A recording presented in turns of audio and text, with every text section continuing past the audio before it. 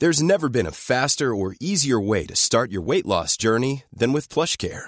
PlushCare accepts most insurance plans and gives you online access to board-certified physicians who can prescribe FDA-approved weight loss medications like Wegovy and Zepbound for those who qualify. Take charge of your health and speak with a board-certified physician about a weight loss plan that's right for you. Get started today at plushcare.com/weight loss. That's plushcare.com/weight loss. plushcare.com/weight loss. Burrow is a furniture company known for timeless design and thoughtful construction and free shipping, and that extends to their outdoor collection. Their outdoor furniture is built to withstand the elements, featuring rust-proof stainless steel hardware, weather-ready teak, and quick-dry foam cushions. For Memorial Day, get 15% off your Burrow purchase at burrow.com/acast and up to 25% off outdoor. That's up to 25% off outdoor furniture at burrow.com/acast.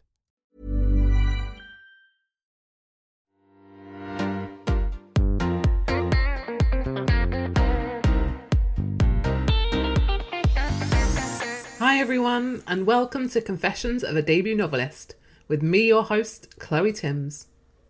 In this episode, I'm talking to Finn Longman about their YA novel, The Butterfly Assassin. Finn is a queer disabled writer and medievalist originally from London. After graduating from Cambridge, Finn went on to study for an MA in early and medieval Irish.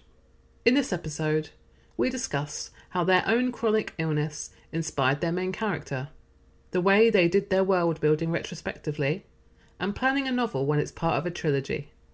But first, here's Finn with an excerpt from The Butterfly Assassin. Located in the middle of the civilian borough of Luton, Fraser Secondary School is a mess of mismatched architecture, the grass-roofed extension with its glass and solar panels nestled against the brutalist concrete pile of its original building.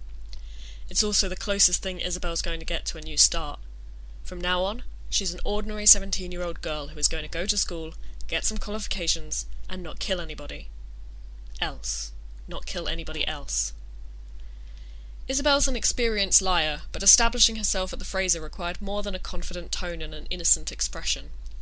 Being abruptly pulled out of school 18 months ago by her parents means her real academic record is patchy, and smoothing over the gaps is a delicate operation. She forged herself a set of level 2 qualifications, since without them she'd be limited to industrial jobs and apprenticeships.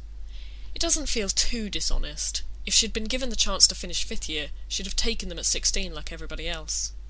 But she can't forge memories she doesn't have, and it's easier to drop down a year and start level 3s from the beginning than try to muddle through with a year's worth of missing knowledge.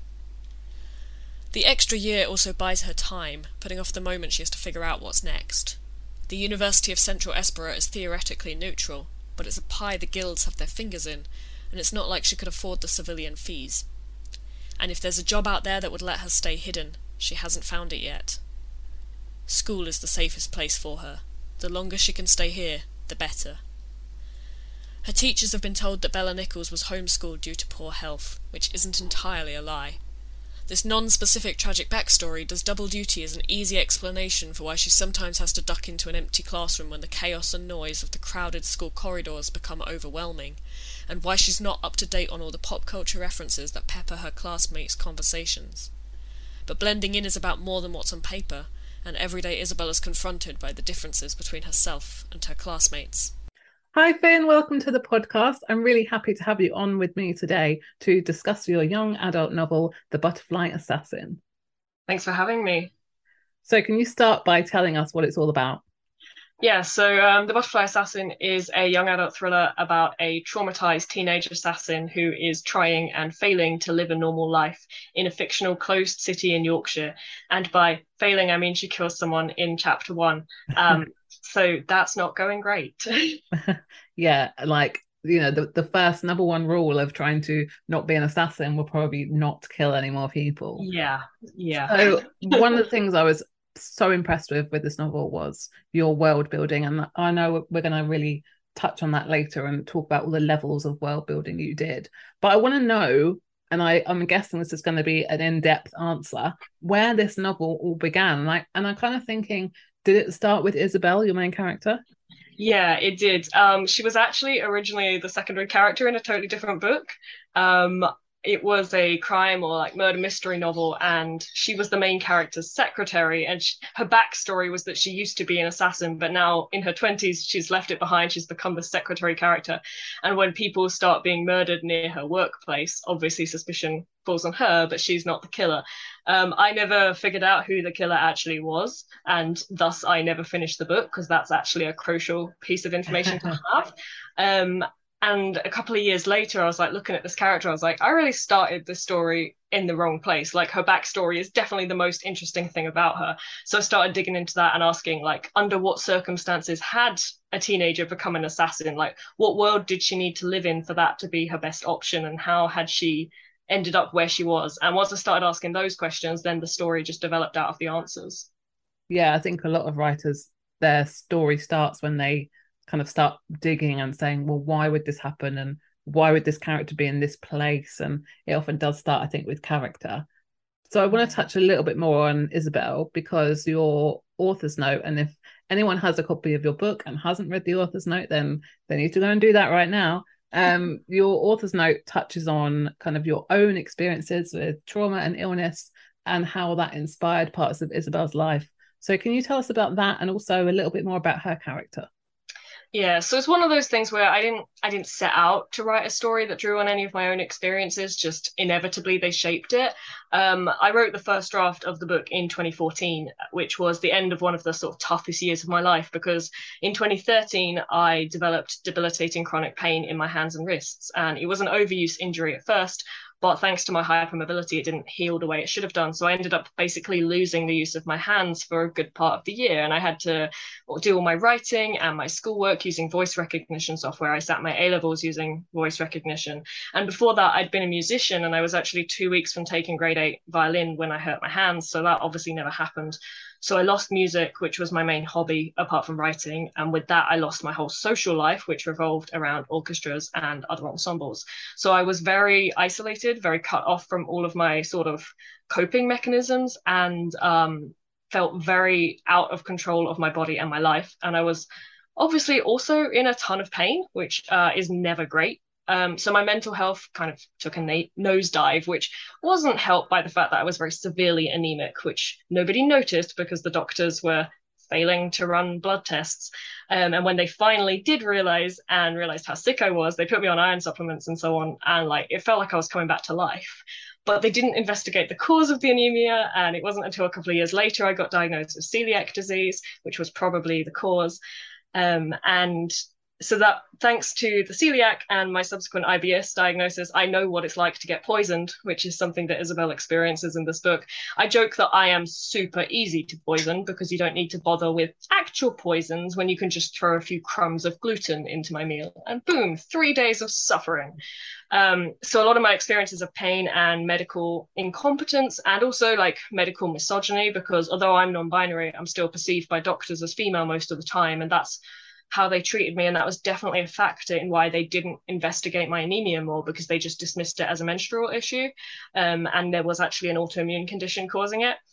So a lot of those feelings of being failed by the people who were supposed to help you ended up going into the book, but also just overall that theme of losing control over your body and over your life, and feeling like your choices aren't yours anymore because your body has failed you.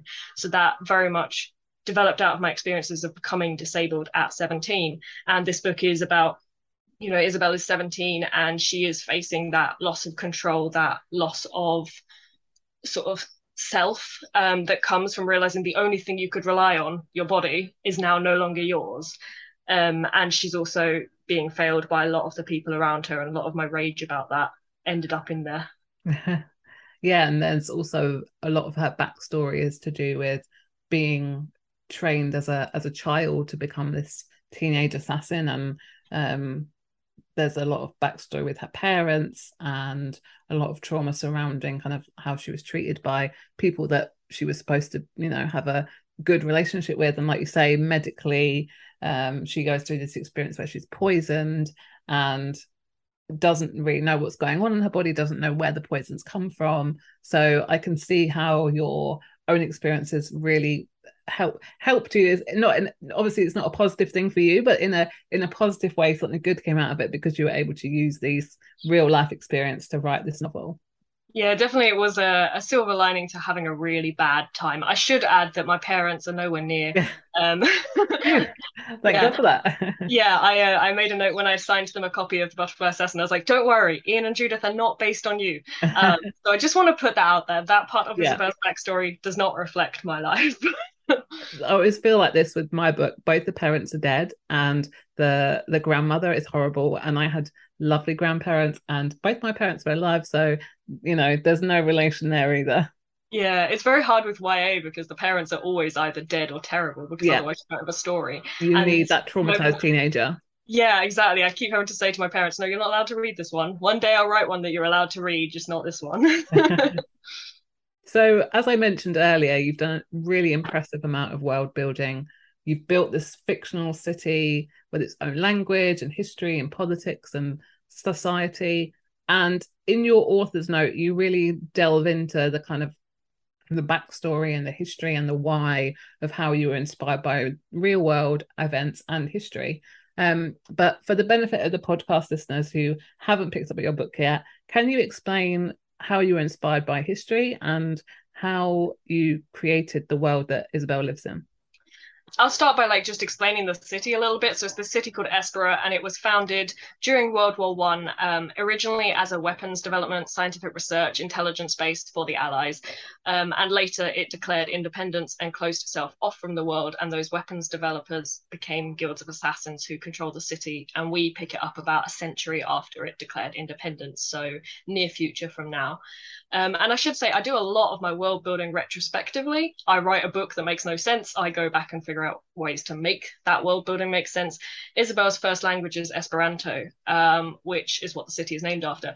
And it being Isabel's first language was originally a joke, but it ended up giving me a key piece of the city's backstory because it was founded during World War One. It was an Allied effort, and those scientists and spies would have needed a common language to communicate with. So why wouldn't they have chosen Esperanto, which was constructed to be this international language and to be this tool of unity. I also kind of thought I'd invented closed cities as a concept when I started, and then once I started looking into it, I realized I hadn't. There have historically been all sorts of closed cities, and a lot of them were built in the 20th century, especially in Russia, for nuclear research. So the idea of a city focused on weapons development turned out not to be that original after all. And one city that particularly interests me is Oziersk, also known as City 40, which is still a closed city. A lot of the others have now been opened up to the world, and you can go in and out, but not Oziersk. And if you look it up on Google Maps, you can take the little street view guy right up as far as the gates and no further. And I did some research into Oziersk. There was a documentary about it, and I listened to some interviews with a human rights campaigner who had fled the city, partly just to try and get a sense of the psychology of people who grow up in a closed city. You grow up never seeing the outside world and kind of perceiving the outside world as enemies on some level, but also just how they work on a logistical level in terms of what goods are imported, what goods are produced. And the way Espera works isn't identical to any real cities, but it definitely helped me to figure out what questions I needed to ask and what the answers might be. And I also took some inspiration from Berlin and the Berlin Wall, especially the fact that my city is covered in street art and all the walls are painted. And then there's some stuff that's not history, there's some that's modern day. So there's a lot of my rage about the military in this book, particularly the normalization of it in our society, especially the recruitment of teenagers. A fifth of new recruits into the UK military are under the age of 18, and a quarter in the army specifically. But even before that, you have things like cadets, and there's a lot of recruitment material that targets teenagers who are lacking in other options. So, for example, they really target GCSE results day. You'll get adverts on Facebook and social media then trying to get people to join the military. And I have a lot of problems with that. So the book is also exploring everyday militarism and the way that teenagers are trapped into becoming tools of a violent state before they've had a chance to figure out who and what they really want to be. Your research sounds so fascinating, and it's really reassuring for me to hear that you did a lot of it retrospectively, because if you'd come at the book with all that in your head, that in a way makes me feel like you would have been blocked somehow from being creative. I would never have been able to do that. And some of it happened really late in the process. I said I first wrote the book in 2014. A lot of the stuff about Oziersk I was reading in 2021. It was that late in the process. And, I'm always layering in things as I go. And kind of, I realize I have a problem, then I go look for real world examples to see if I can solve that problem, because why would I make it up if someone else already did it? And yeah, I mean, I do everything back to front. I write things in a silly order. It's just how it goes. Well, I don't know. It's reassuring for me because it sounds similar to how I came up with my island, and a lot of the research came afterwards. And because a bit like you, I was kind of just throwing stuff at a wall and hoping it would work. And then I had editors look at it and go, you're kind of mixing Southern Hemisphere and Northern Hemisphere, and it's not really working. And so, yeah, like you, I had to kind of go back and fill in gaps and do world building afterwards, which is I feel like maybe that's not the right way around of doing it, but it worked. So I think also by that point you know what questions you need to ask for the story to work, whereas if you start with the world, you can go off for ages on a tangent that won't actually be useful to you. And don't get me wrong, I know things about this city that will never be on page. I had to figure out like who's responsible for the waste management services, just because I needed to know it for myself. It's never in the book, but I needed to know. Never know, it could come up in a book club question, or I could write to you and ask, because I did a book club last week and someone asked me about imports and exports, and I was like, you know what, I've done the work, I can answer this. It's fine. So how useful for you do you think it is for people who are trying to do this world building? I guess you've already answered this, but how useful is it to kind of use history and contemporary inspiration to help make the world as believable as possible? I think it's super useful. I mean, some of it's like every time I ask myself, am I going too far? Is it possible that people would let a city get away with this? Like every time I was like, maybe this is too bad, then the real world would just do something worse. And I was like, this was not a competition. I didn't actually want society to continually prove to me that it didn't care about children. But it also just helps so that you're not reinventing the wheel. Like, why would I figure out all the logistics of a closed city from the ground up when somebody's already done that work for me? Being able to borrow from real life means that the things work because they have worked. They are working. You can see them happening. So it definitely saves a lot of effort, I think. Yeah, definitely. I think it's a good bit of advice if anyone's writing a world that's not ours to look at examples from history. So I wanted to touch on some of the relationships in your novel and allegiances, because we have some surprising ones that are a bit unexpected. And a lot of the characters in your novel are morally grey, maybe duplicitous. So how was it for you? Was it a challenge to write characters that have kind of multiple sides and maybe betrayals to them? So what you need to understand about me as a writer is that I have always been like this. Like, nobody is ever having a good time in my books. When I was 9, I wrote a story in which the main character gets her throat ripped out by her werewolf best friend, who is then devastated by grief about what she's done. So characters doing awful things to each other, whether intentionally or not, has been a theme in my writing since I was very young, which is probably a sign that there's something wrong with me. I will say, because I'm not a plotter, I don't always know which characters are going to double cross each other until I get there. So then I have to go back and seed it in and make sure the character is consistent. So if you look really hard, the clues are there. It doesn't come out of nowhere, but it's not too obvious.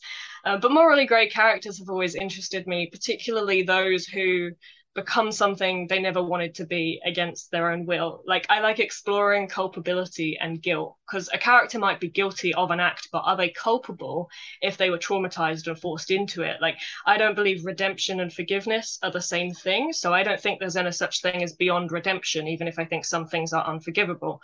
And I'm often playing with that when I write, like, how bad can I let this character become before the reader stops sympathizing with them and before what's happened to them stops being like an appropriate justification for how they ended up in this mess.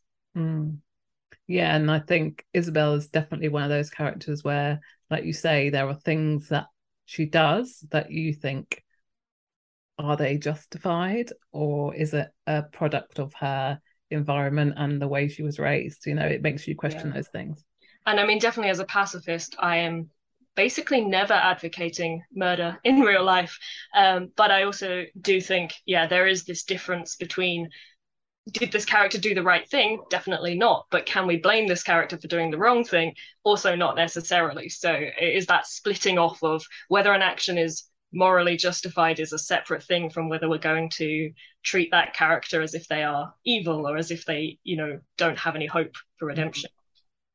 So I think I can say The Butterfly Assassin is the first in a trilogy. Yep. So how much did that impact upon your writing process when it came to kind of keeping the story threads going and maybe leaving certain things open, but also making that book a standalone, satisfying read? So it has always been a trilogy in my head. And actually, it was originally planned as a prequel to that crime novel that I mentioned earlier. I was like, okay, I'm going to explore this character's backstory. And a friend read my synopsis and pointed out it made a lot more sense as 2 books. So I split it into book 1 and 2. And then these days, my book 3 plans don't look anything like that original novel. That just happened to be my starting point. It means I've always known vaguely where I was going and what I was building to. And I did make sure the book 1 could stand alone, but I do think the ending might feel a little abrupt if you think that's all there is. Because although this part of Isabel's arc has wrapped up, like, it's very clear that her story isn't over. And that, we've actually opened a door rather than closed all of them. And one thing I worked on in edits was making sure that, like, there were some goals that were achieved in book 1 and some elements that were wrapped up, because in earlier stages, I definitely felt it didn't stand alone as well. And there were also various details I added in that would be important later, because I've had a draft of book 2 on hand for ages, which is quite useful for me as someone who likes to work backwards. I know where I'm going. I knew which world building elements I needed to introduce so that I can use them in book 2, which I wouldn't have been able to do if I wrote them in order. So if there's anything in there that you're like, that didn't feel like it went as many places as I was expecting it to, there's a strong chance it's coming up later. So you briefly mentioned earlier that you said you're not a planner, but then surely you have to have some big overarching plan in mind to have a trilogy. I don't know. Well, yeah, so I mean, this is one of the very few books where I did outline it before I wrote it, and that's how my friend was able to tell me I was trying to write 2 books at once. But like, the current book doesn't bear any resemblance to that original outline, and that is always what happens to me. I write an outline and then I deviate from it in about chapter 2, and then I just sort of wave sadly to it from a distance, like, it was nice knowing you, bye.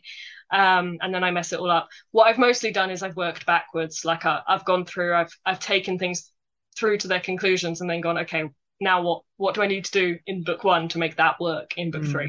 And I think I'm in awe of people who can write a trilogy in order, and who can have like book 1 published and everything before they even start thinking about the rest. I could not do that because I'm always having to go back and forth and like work backwards. So the only reason I have an overarching plan is because I've already got there and then come back again. Yeah, because imagine if you hadn't, and then you suddenly wanted to include something in book 1 that was going to come up again in book 2 or 3, and you were like, I can't now, it's published. Yeah, exactly. Like the Free Press, who are briefly appear as a sort of abolitionist anti-guild faction in book 1. Like, they're very, very minor in book 1. They're very important later on. If I didn't know where I was going with that, they wouldn't have been in book 1 at all. And that would have been a problem. Many of us have those stubborn pounds that seem impossible to lose, no matter how good we eat or how hard we work out. My solution is PlushCare. PlushCare is a leading telehealth provider with doctors who are there for you day and night to partner with you in your weight loss journey. They can prescribe FDA-approved weight loss medications like Wegovy and Zepbound for those who qualify. Plus, they accept most insurance plans. To get started, visit plushcare.com/weightloss. That's plushcare.com/weightloss. Hiring for your small business? If you're not looking for professionals on LinkedIn, you're looking in the wrong place. That's like looking for your car keys in a fish tank. LinkedIn helps you hire professionals you can't find anywhere else, even those who aren't actively searching for a new job but might be open to the perfect role. In a given month, over 70% of LinkedIn users don't even visit other leading job sites. So start looking in the right place. With LinkedIn, you can hire professionals like a professional. Post your free job on linkedin.com/people today. Burrow is a furniture company known for timeless design and thoughtful construction and free shipping, and that extends to their outdoor collection. Their outdoor furniture is built to withstand the elements, featuring rust-proof stainless steel hardware, weather-ready teak, and quick-dry foam cushions. For Memorial Day, get 15% off your Burrow purchase at burrow.com/ACAST and up to 25% off outdoor. That's up to 25% off outdoor furniture at burrow.com/ACAST. Wow. Nice. Yeah. What you're hearing are the sounds of people everywhere putting on Bombas socks, underwear, and T-shirts made from absurdly soft materials that feel like plush clouds.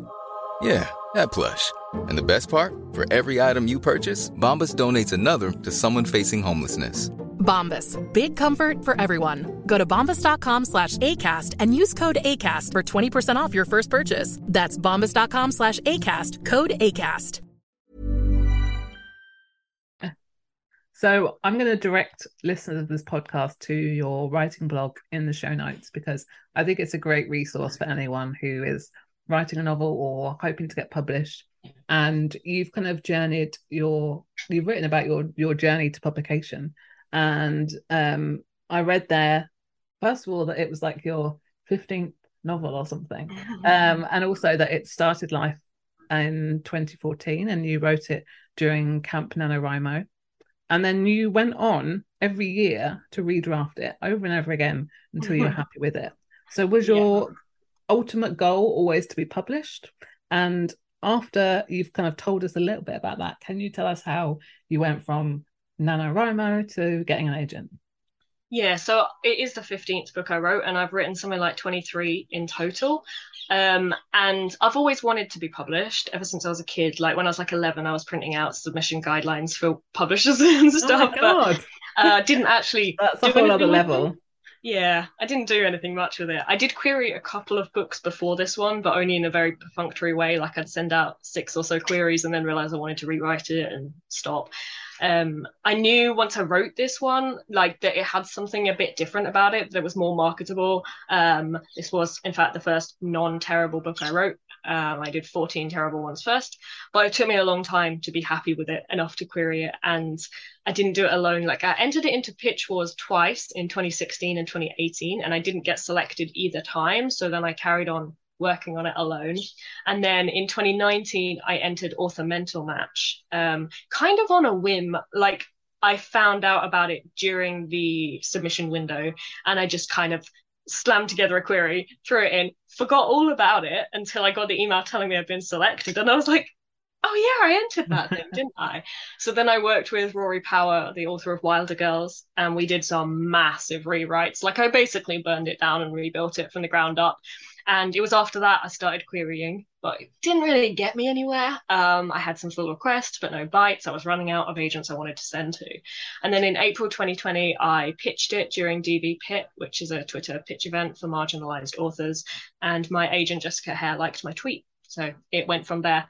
And I wrote a lot of other things in between drafts of this book, I should say, as well. Like I did do a new draft every year of my adult life. This is the first year where I have not written this book. But it wasn't 6 years of like continually working on it before I got agented. There were 7 other books or so, you know, in between. So it was a long journey, but it wasn't a continuous journey. Do you think if you hadn't got your agent, you'd still be tinkering with it now? I don't know, to be honest. Yeah, it's really hard to say. Like this book there's a lot of me in it, but at the same time, it is a reflection of 18-year-old me as much as it's a reflection of sort of 25-year-old me.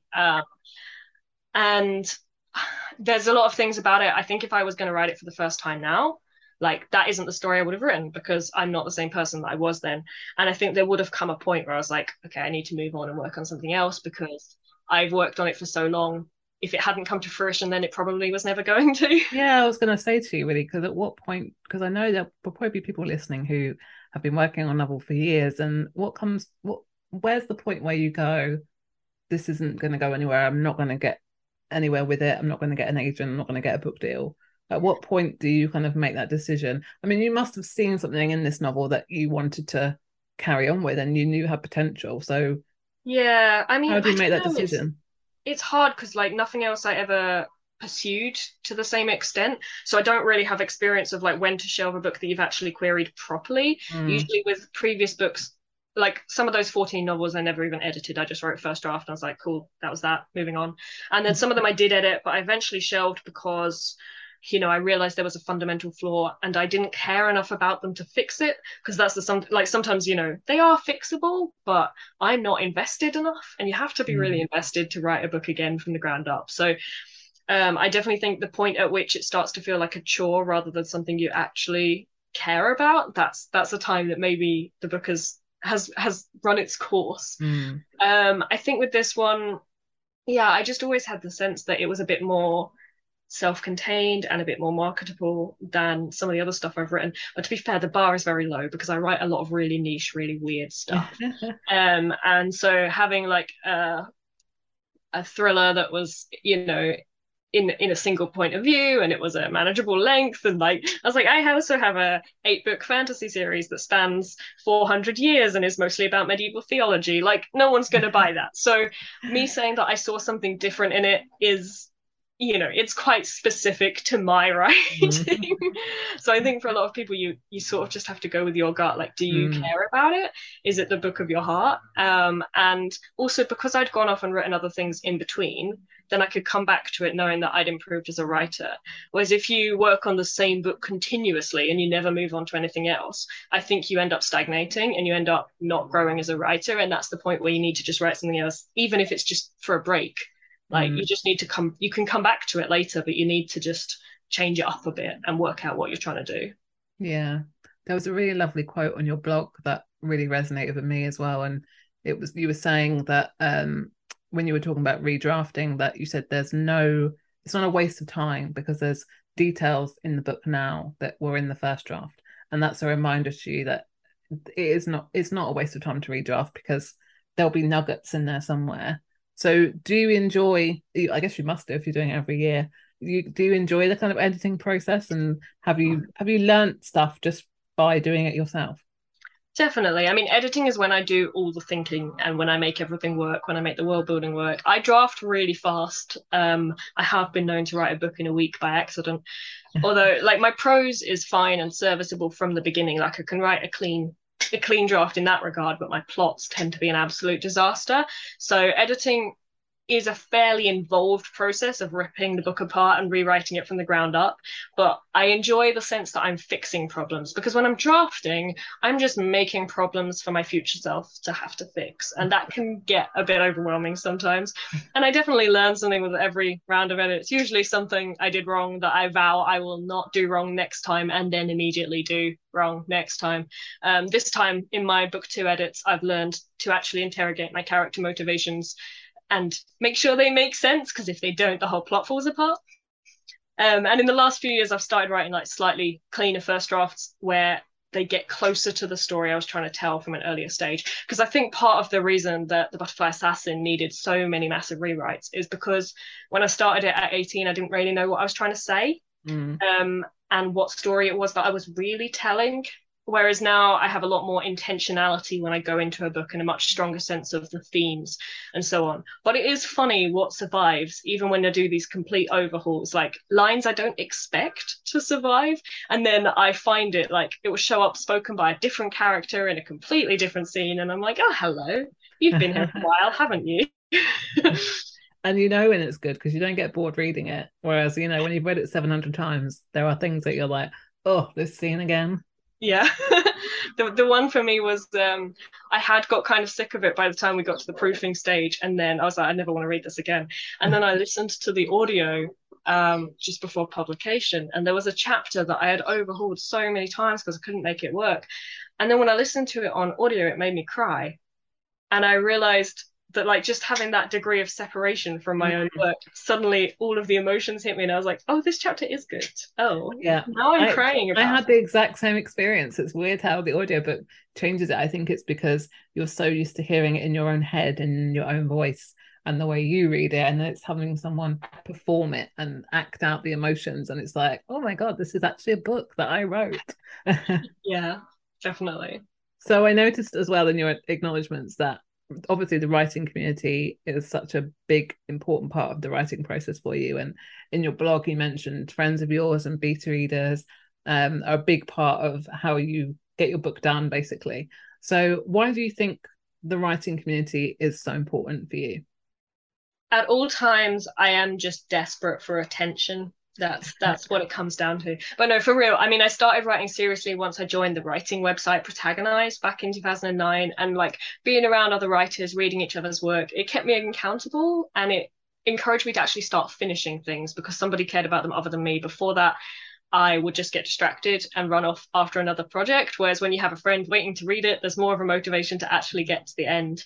And then with this one, once I drafted it, you know, my earliest beta readers who got emotional and yelled at me about certain plot points, they convinced me it was worth working on, and they give me someone to bounce ideas off when I'm struggling with plot points or titles or character names. And then the author mentor match community, the other mentees, I mean, they were crucial to me actually sticking with the querying process. If anything, it was like I got FOMO watching everyone else query, and I was like, okay, I've got to take the plunge. I've got to get in on it, because I probably would have procrastinated or done it for like another 2 years. And instead I saw them all sending out queries. I was like, okay, I'm going to do it.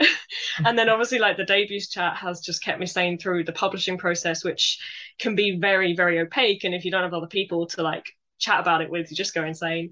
And like some people might be able to do this stuff alone, but I definitely need external accountability. I need encouragement. I'm very much an external processor, so I like to be able to talk things through, which is to say I send my beta readers very, very long messages at 3 a.m.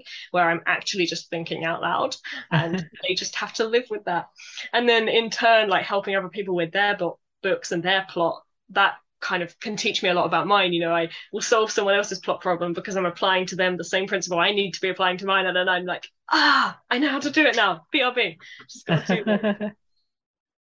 So I wondered if there's anything you know now as a debut author that you wish you'd known right at the beginning. Well, if you told me when I was 13 that I would be 26 before I was published, I'm not sure how I would have taken that, because I did build a lot of my identity around this idea of being a teen writer. And when I turned 20, I had a whole existential crisis about it. It was ridiculous. And I think 2014 me, on the other hand, would have just been grateful for any glimmer of hope, because it was a miserable year. So just telling me it was going to get published would be enough. I think there's a lot about my journey that wasn't predictable, or that wouldn't have helped to know, because I got my agent and my book deal during the pandemic, for example, and that changes things.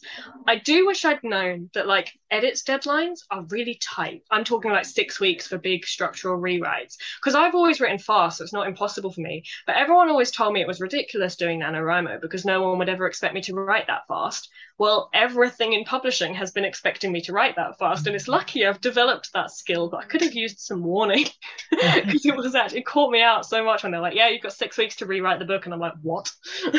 Yeah, we often talk about this, don't we? That in publishing, it's 2 speeds. It's waiting, or it's,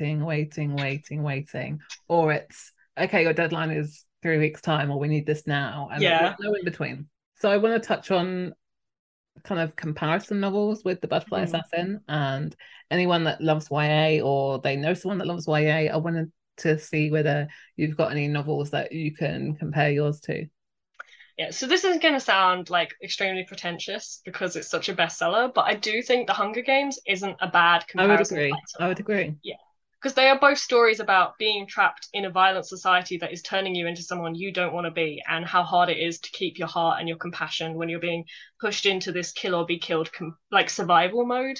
And they're also both reflections on our own militarized society and how punishment in place of justice just perpetuates violent systems, and plus have a deeply traumatized teenage girl as their main character.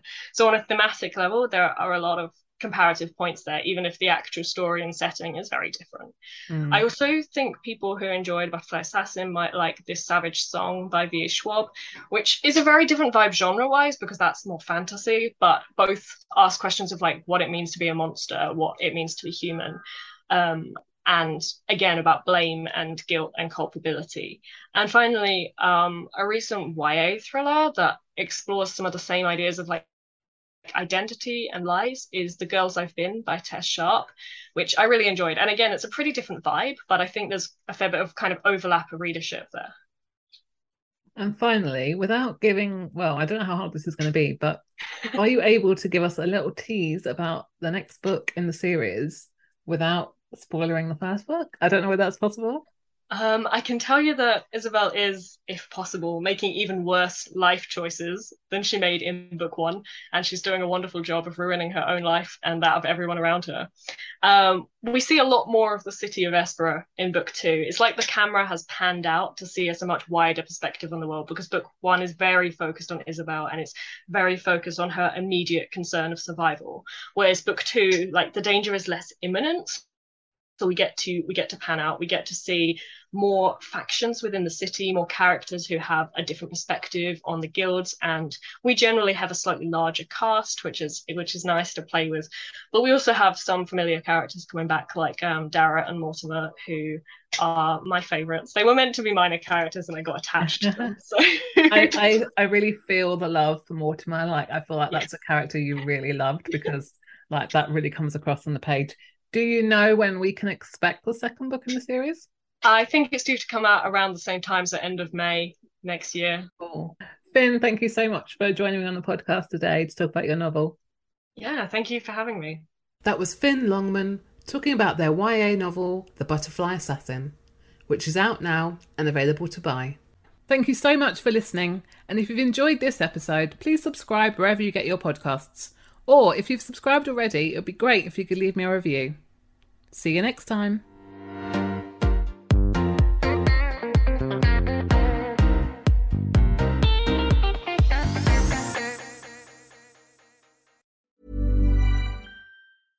Imagine the softest sheets you've ever felt. Now imagine them getting even softer over time. That's what you'll feel with Boll & Branch's organic cotton sheets. In a recent customer survey, 96% replied that Boll & Branch sheets get softer with every wash. Start getting your best night's sleep in these sheets that get softer and softer for years to come. Try their sheets with a 30-night guarantee. Plus, get 15% off your first order at bollandbranch.com. Code BUTTERY. Exclusions apply. See site for details.